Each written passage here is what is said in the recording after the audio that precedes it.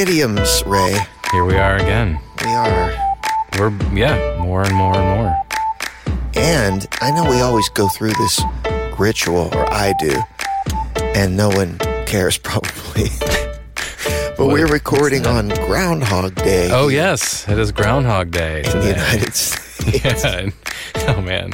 Well, that's right, because didn't we do this? We discovered that most cities have their own, or states have their own Groundhog. Marmot Day. Punxsutawney Phil in our neck of the woods here in Pennsylvania. Right. But other folks have Groundhog, and I don't remember what they're called, or if we even dove that far in.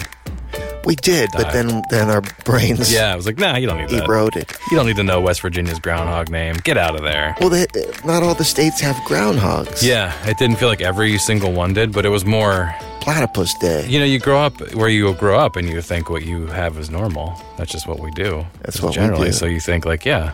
And that we're the only ones. It's like Santa. Everyone knows Punxsutawney Phil.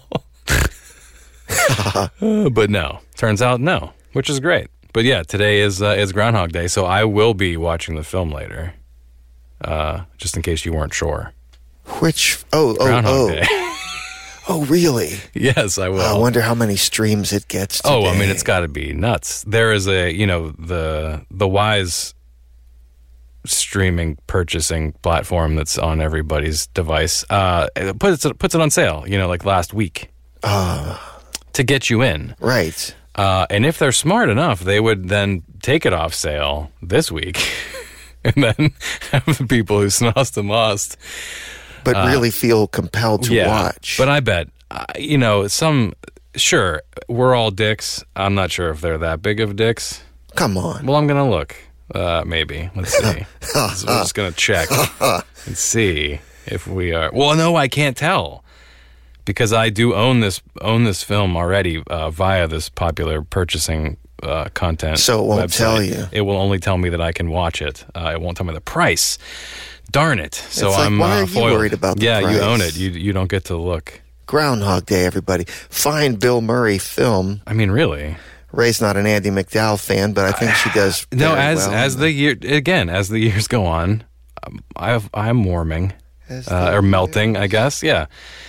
It's a fine film. It's a great Harold Ramis treat about yourself, about being a person. You find a little bit about it. It's fascinating because it could be dream I had about being a person. Yes. Anyway, wow, we are well into the weeds. Oh yeah, True Detective dialogue coming up. Yeah. So. What might be your word today? My phrase today. Phrase. It doesn't matter. Is out over my skis. Or your skis. Out over someone's skis. Yes, I've heard this.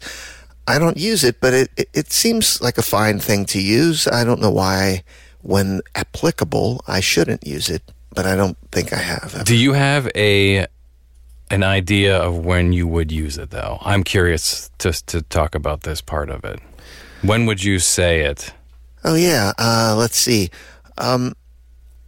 Even just to keep it in the sporting world, like I go mountain biking, but I'm not a mountain biker. I'm not great at it. I'm not doing tricks and stuff like that. And one time I turned into this trail that led me down a hill that you were in. Once you were in, you got to do it. Yeah. And it went to a dippy thing and like that. So I would say figuratively, once I went down there, I was out over my skis in that I was doing more than I was able to do. I was attempting more than I was able to do. That's how I think of it. Great. Attempting more than I'm able to. But I guess when you picture it, here's someone that took a ski jump, and then, like in the Olympics, their head and their body is extended past their skis. Exactly. And then so they're in a very precarious situation. Well, maybe it's more like that, which is the same thing. Interesting. Okay, great. That's fantastic. That is exactly one way of looking at it. You've taken on more than you can handle. You're perhaps, is it coming from, you think, like a failing standpoint? Like, oh, I shouldn't have done this because I'm not ready for it? Is that what you're saying, right? Getting ahead of yourself in that way. I don't think of it that failure is imminent. Not failure, but unprepared. Yeah, more than I expected, and holy crap. Yeah, getting ahead of yourself. That's great, because we're going to touch upon this again later in a different side of it, which is something you brought up, which we'll get to. Thank you for that little indulgence. I appreciate it. It was perfect. And we're not pre-scripted. No, not at all. We did not write that bit about Groundhog Day. It's random Groundhog Day business. It's just us talking. But yeah, sure. What is a ski? One might say. Anyway, before we get out over our skis, we need to know what they are. They're defined as a pair of long, slender pieces of wood fastened to the foot, used to travel over snow, enabling the wearer to slide downhill with great speed. That's a specific kind of skiing, downhill skiing. Sure. Obviously, which we'll touch upon. A work called Two Planks and a Passion, A Dramatic History of Skiing, by Roland Huntford, says that the first community known to be skiers were the Sami, indigenous people to Scandinavia throughout the Middle Ages. They were credited with the invention of the ski, but according to this guy, that there are cave drawings that suggested that we were skiing for like ever, to the Ice Age, obviously, way back. Cool, man, that would really help in the Ice Age. Yeah, I mean, they really are a mode of traversal for our human legs through different terrain. The oldest ski artifacts saying 8,000 BC in northern China. They are 2-meter-long pieces of wood covered in horsehair. So they had the wood and they covered it up with some hair. I wonder why the hair. It seems like that would be friction, slow you down. I think friction might help in an icy situation, but also, which we kind of touch upon, is I think the wood wears out. You know, you're walking on it. It is wood. It's not necessarily hard. So I think you can wear it out, round it off, do things to it, which don't help, which we learn later when you're trying to ski. Yeah. It's an old Norwegian word, ski, kind of spelled very similar, skji. And that's 8th century, which goes way back. But our friend the OED tosses us like a first use in ski in print in 1755, which seems incorrect. Like, that can't be right. What? If we've been skiing for this long. Right, Neanderthal man. Right. Where it's going to pop up first in 1755. Like, I don't think. I'm letting everybody know that that's probably not the first use of it.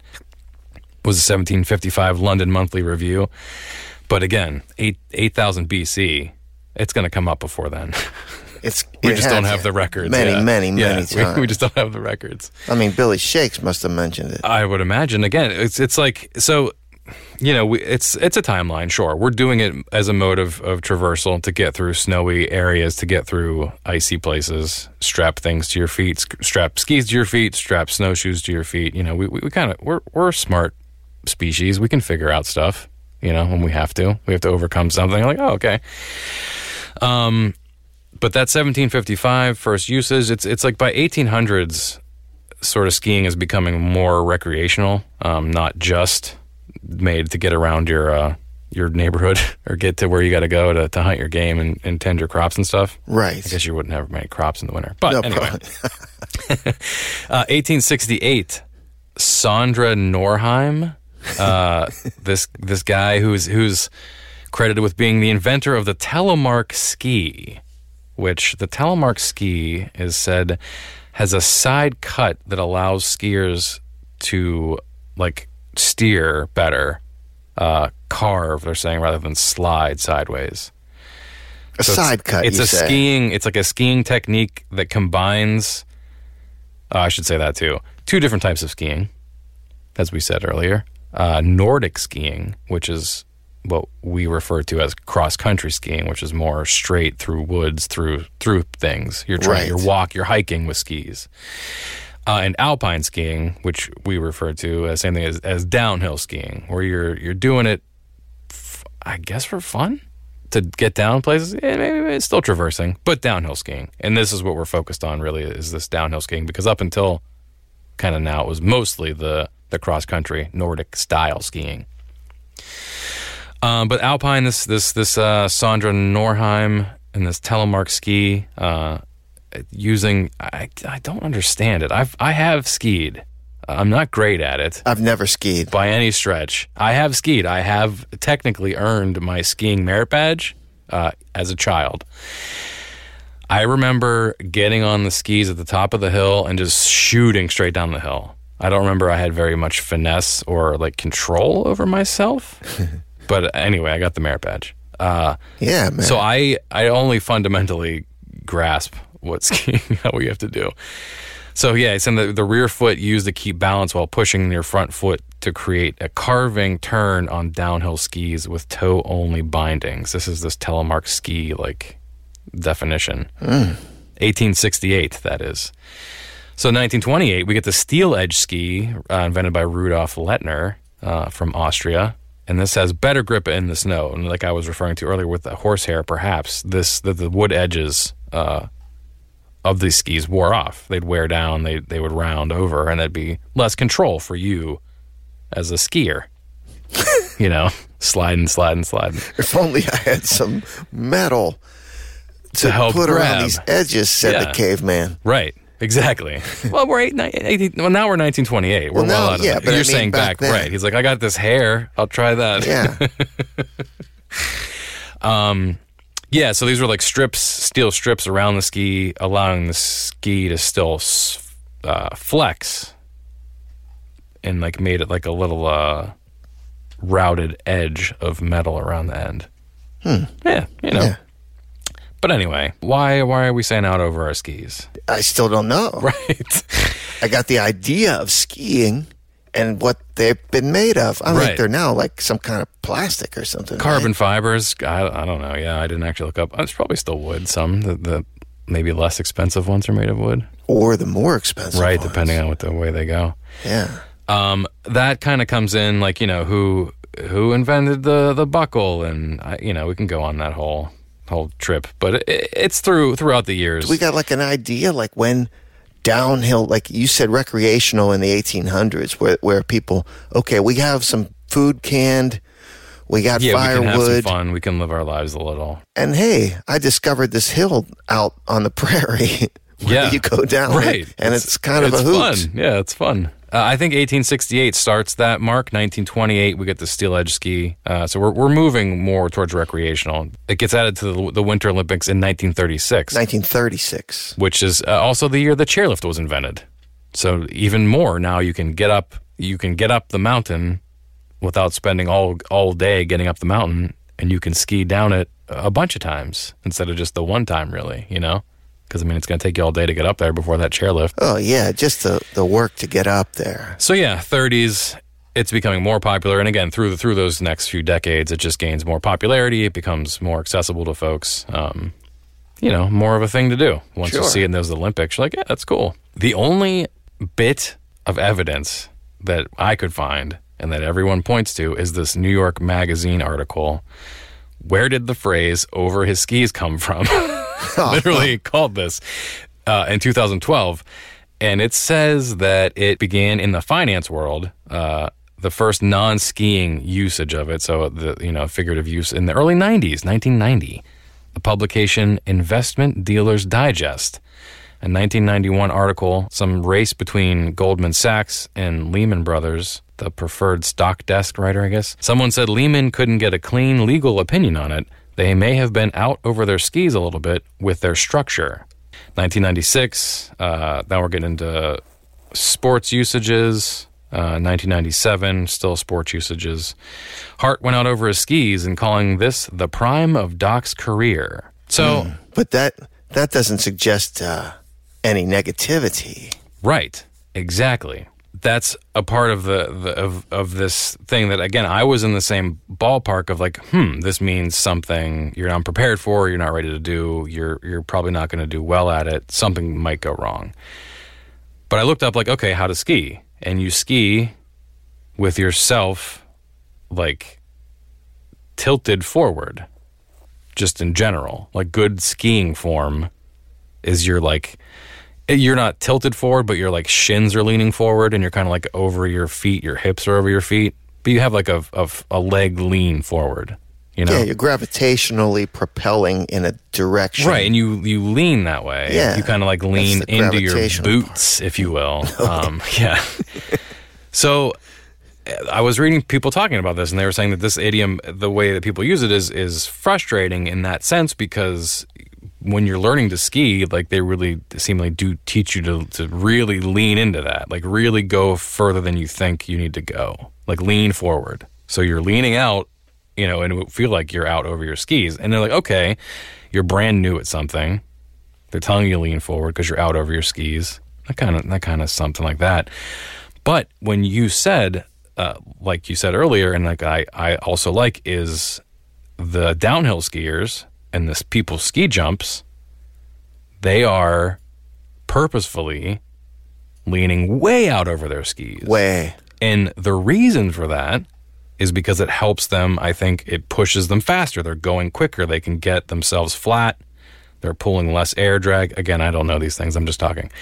But they're moving quickly, not perhaps unprepared, or, you know, they're just moving faster than perhaps other people would want to move.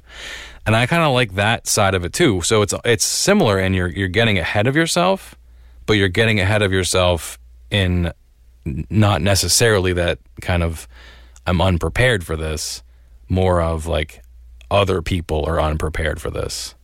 Oh. You know? Like I'm getting ahead. Someone's offering up thoughts or things about getting over their ski, and they're getting ahead of their skis because other people aren't ready to catch up to how fast they're moving. You know what I'm saying? You're not ready. People aren't ready for you to say those things yet, or to hear that stuff, or to do that.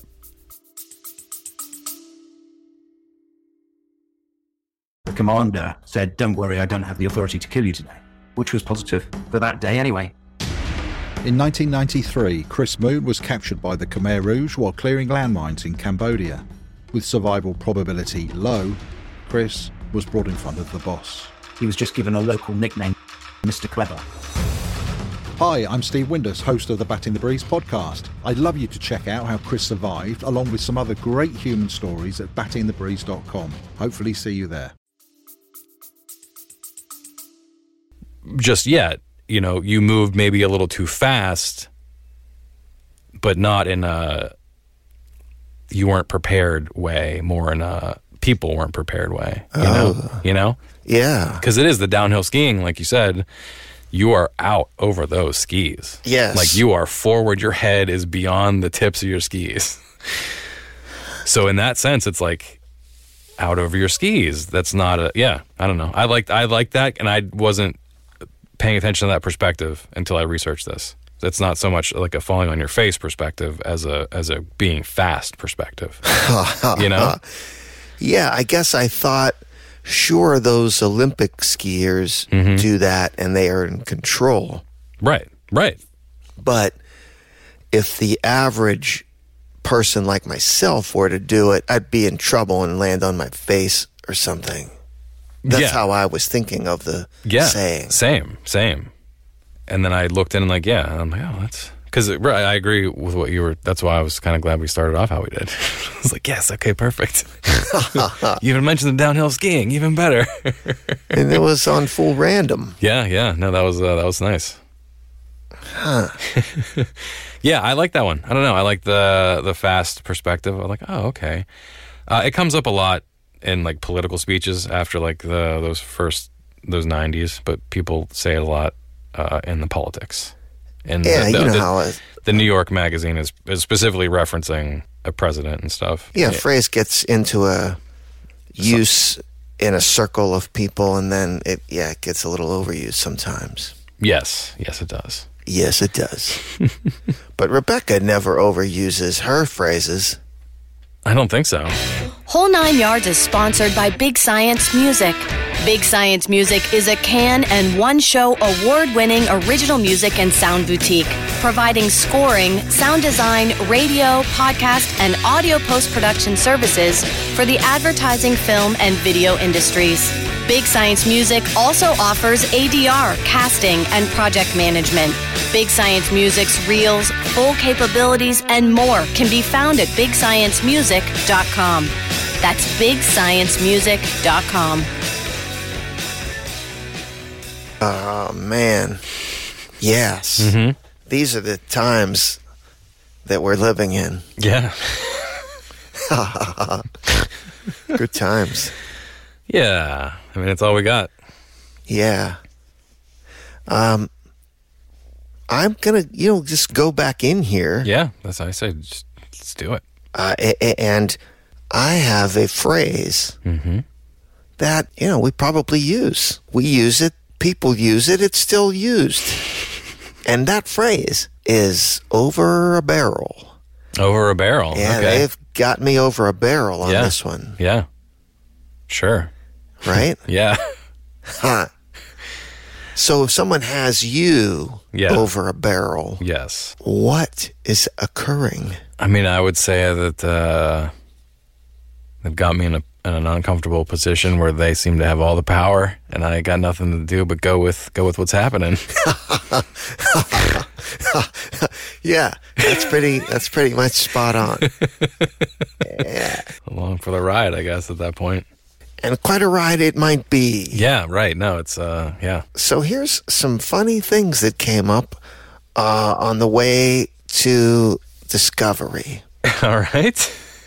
People, man, let me just say, so it appears in this motion picture, which I've never seen, although now I guess maybe I want to see, I'm not sure, from 1939 called The Big Sleep. I don't know that. 1939, it's in that hazy area of motion picture making. Yeah. 1939, The Big Sleep. It is used in a strange pun-like context, or so we're led to believe, where the over the barrel is sort of talking about the barrel of a gun.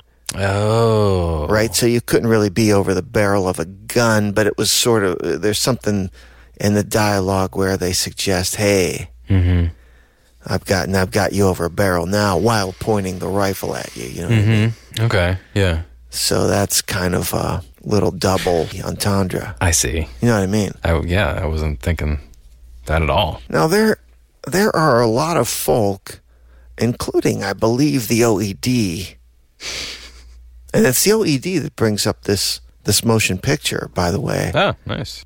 Made famous from the motion picture, The Big Sleep. Someday you might use that gun again. Then you'd be over a barrel.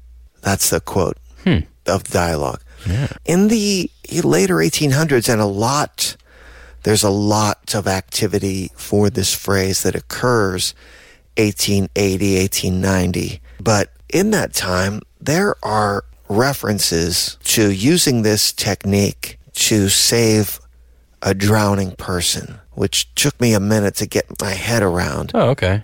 But you'd sort of maybe, let's just say for physics' sake or whatever, maybe it's easier if this is a guy. So the guy's chest is you lay the barrel on its side, and the guy's chest is on the barrel, and someone's holding his feet, and then you kind of roll them. So their body slinks over the front of the side of the barrel. Can you picture that? Yeah. And then back again, and then so that the barrel sort of pushes on the lungs, and then you go back and they spit water out, and then you pull them back and get another. Now, this is probably a good way to kill a drowning person. Seems overly complicated, I guess. And who's got barrels down on the beach? Right? You drag a guy in, and then, right? They got the beach barrel set up everywhere. I'm not sure, but we'll get to, if I can remember to bring that one back around, although it's... That's not how I was picturing what you were saying, but I mean, What were you picturing? Well, when you said drown, I thought you just toss a barrel at someone and they just get on top of it. No. We're talking about a person who's drowned. Yeah, they've absorbed water into their lungs. Now we need to extricate that out of there. Yeah. Yeah, okay, I see. Now, there is also in this same time, this is the weird thing about this phrase. In this same time period, we see it being used, although in the end I worked it out. But it's funny how your new life didn't change things. I was thinking how time slipped away. See? Over here, yeah. I had the Eagles. You had, I don't know who that is. I don't know either, yeah.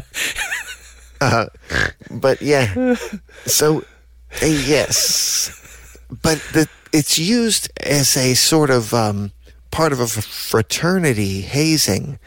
And the fraternity hazings get quite creative. Apparently. And in this instance, you sort of strap. First, you get the fellow naked, apparently. Sure. Then you. I mean, this is where I thought we started. Yeah. Honestly, I was like, yeah. I just left that out by accident. So then you strap the fellow over the barrel, and then you brand his buttocks with the fraternity emblem. Yeah. So I wonder, how many folk were walking around with a fraternity brand on their buttocks. And you can't get rid of that. No, it's a scar. Especially in 1886, it wasn't plastic surgery. Man. You know what I mean? No, wow. That could have killed you. They did seem to give you some ice later. They had ice standing by. At least nice. the kinder, gentler ones, yeah. So fraternity hazing or saving a drowning victim. Yeah, to do CPR, that seems, I guess it makes sense in a physical standpoint, but it just seems like overly complicated. But anyway. And again, who's got barrels on the beach? I guess maybe, if you're at a resort back in the day, they had a barrel of beer or mead or something, and they brought it down for the guests to enjoy while they sunned themselves. And then here, Joe swims out too far, catches a riptide. I don't know, man. I don't know. But remind me the drowning thing when I bring this home, because I think there is a tiny bit of tie back in that. So why am I reminding you? It's your word. I know, but I need some help. I'll try. All right. So then again, in the same time period, 1890-ish, there's an instance where, not unlike the technique used to save the drowning man, sure, there is a need, for some reason, bloodletting. I didn't think they were doing bloodletting in the 1900s still, were they? 19th century, but used to help roll and release blood out of a person. Doing the same lung type thing. Of maneuver. Yeah, I'm rolling you. Yeah. I don't know, but they had those. Yeah, right. The funeral home bathtubs existed well back into the 19th century. We had like pumps and things by then, like vacuum pumps and like that. You could pump something out of something else. But you wouldn't maybe have to roll whatever. In the nether regions of the, I guess you don't have all those tools, so you cut the guy, and then you working. Let's all get it out. Yeah, what a mess. That doesn't seem like a good idea at all. Oh, man. And there's an odd quote about it that comes up in the Tacoma Daily Ledger. See, in Tacoma, they didn't have the pumps. They just had barrels and knives. So, yeah, there's a business about somebody bleeding freely once the technique was employed. I won't get all into the... Now... There are some people that argue it's just a figurative thing about having him over a barrel. Now he's bleeding freely. But in that instance, you'd think it's more like they're collecting the blood. It's an open barrel, and I guess. But I got no pictures. I just have words, and they're befuddling. Huh. It's okay though. Yeah, that's an odd one, and I think we must have been in a time there in the 1890s when people started using this, but they hadn't really been taught exactly how, and so they were using it will-I, nil-I. I mean, I could see us doing, but 1890s, I could see us bleeding people out over barrels, but not at that age. Like way before that. Yeah. For like punishment. Or something. Yeah. Now, all up in the 1900s, early 1900s, it was clearly used in a standard figurative way that we use it now, just how you described it. Someone's got you in a predicament where you have no choice. Yeah, there's nothing you can do. Right. Yeah. They got you. Yep. And therefore, right. Yeah. Somebody slides you that envelope of photographs that you didn't know were snapped. Right. And now you're over a barrel. Now there's nothing, you got nothing. You're like, yeah, well, shit. But this little tasty snippet came up. This journalist for the Wisconsin newspaper, the La Crosse Democrat. That's another one. Like, that can't possibly still exist, right? But there it is. This fellow, Marcus M. Brick, was his nickname, Pomeroy. So Brick Pomeroy. All right, nice. And I learned that he got the nickname Brick because I'm like, why Brick? Yeah. So Marcus turned in this story, and the editor said, "This any journalist that can write like that, it's a perfect brick." And I'm like, what? What? Why? But then you realize that maybe in the middle of the 19th century, just perfect edged bricks, one after another, coming out of the brickmaker people weren't as easy to do as we expect them to be today. Perhaps, yeah. So a perfect brick that didn't need any editing. Like, this is great. And maybe this editor also had an earlier life as a brickmaker. He was a mason. Yeah, something. Perry Mason. So he put it together. So anyway, this fellow Brick Pomeroy. That's a great name. Yeah. That's awesome. I like it. Seriously.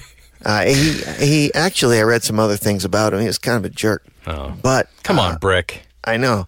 So, but he had this little poem that was published in that La Crosse Democrat in 1869. And this one goes like this. This is not why I think he's a jerk, but there's a bunch of other stuff that he wrote that was kind of not nice. But this is just stuff. I'd like to be a schoolmarm, and with the schoolmarms stand, with a bad boy over a barrel, and a spanker in my hand. So, I guess he felt like there wasn't enough child rearing or whatever. I think every generation feels that way. Feeling something. That's what he's feeling. He took pen to paper. Yeah, he definitely took pen to paper on that one. Brick. So this is 1869, where it's clearly something over a barrel is bad, right? Right. But ahoy, Ray. All right. Ahoy, and fellow listeners. And Ray, you scared me earlier today, as we like to scare each other around the walls here. Yeah. I certainly enjoy it a lot. You don't do it enough, so I really appreciated that. You got it. So, but I had been in the restroom and left the restroom when you scared me. Yes. And I was singing. Do you remember what I was singing? No. Sorry. Yeah. Well, it's a clue. Darn it. And the song I was singing was Sailing by Christopher Cross. What? Yeah. And the reason I was singing Sailing, because sailing was on my mind. Okay.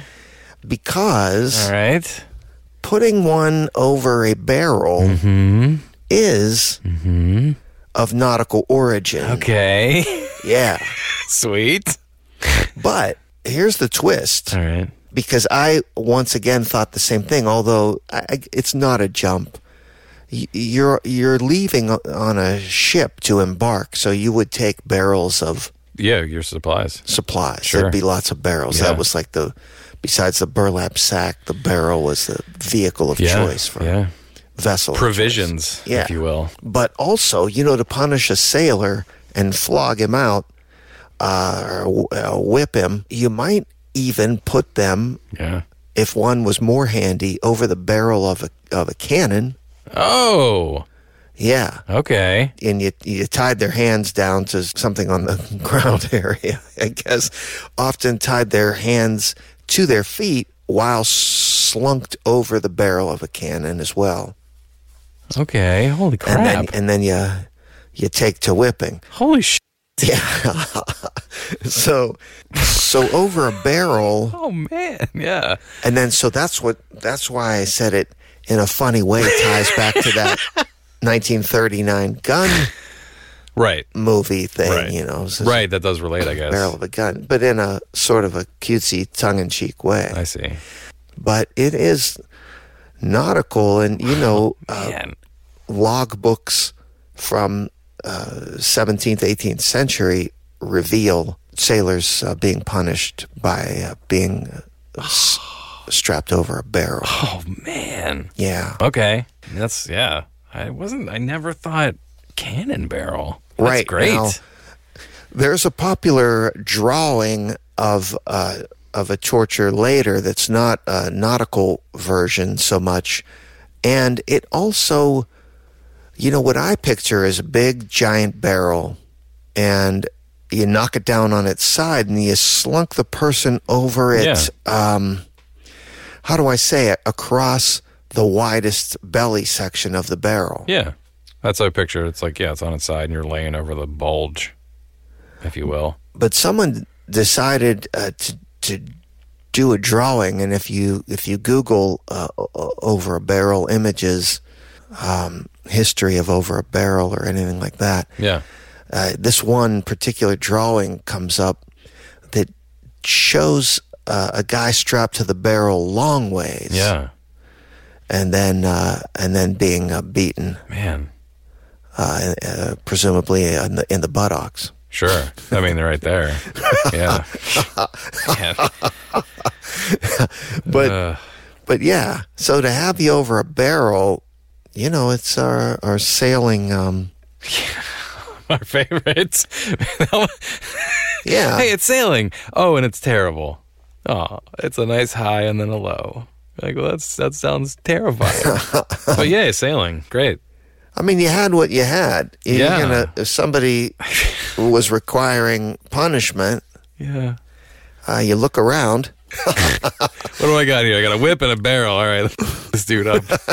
Hey, but anyway, yes, that is that. Don't pull any tomfoolery while on a ship. No, that has cannons or barrels. No, just don't. So, once again, failure to prepare. That's on our part, letters. But that doesn't mean we won't get to those. No, and it doesn't mean that you shouldn't send us a letter. So please do so.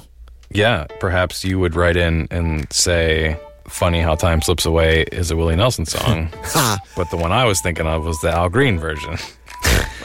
Is it the same song? I think so. I don't know. I guess, to be sure. You're right. So we'll have to investigate. Now someone has to write in and tell us that. So, whole 9 yards where 9 is a number, whole 9 yards where 9 is a number. You can get us on Reddit, Instagram, and Twitter. Of course. And then whole 9 yards podcast where 9 is a number, whole 9 yards podcast. On the Facebook. The password is write to us. So, hey, that's 3 words. So, yeah, do those things or email us where Rebecca will tell you at the end here. Yeah. And let's enjoy life. That's all we got. Yeah, that's all we got. Yeah, you got to enjoy it. So that's all we got. I'm Jay. And I'm Ray. And we are not idioms. Whole 9 Yards is written, recorded, and produced by Big Science Pods. Learn more at whole9yards.org or contact Whole 9 Yards by emailing heyu@whole9yards.org. That's heyu@whole9yards.org. Whole 9 Yards theme music composed by Big Science Music.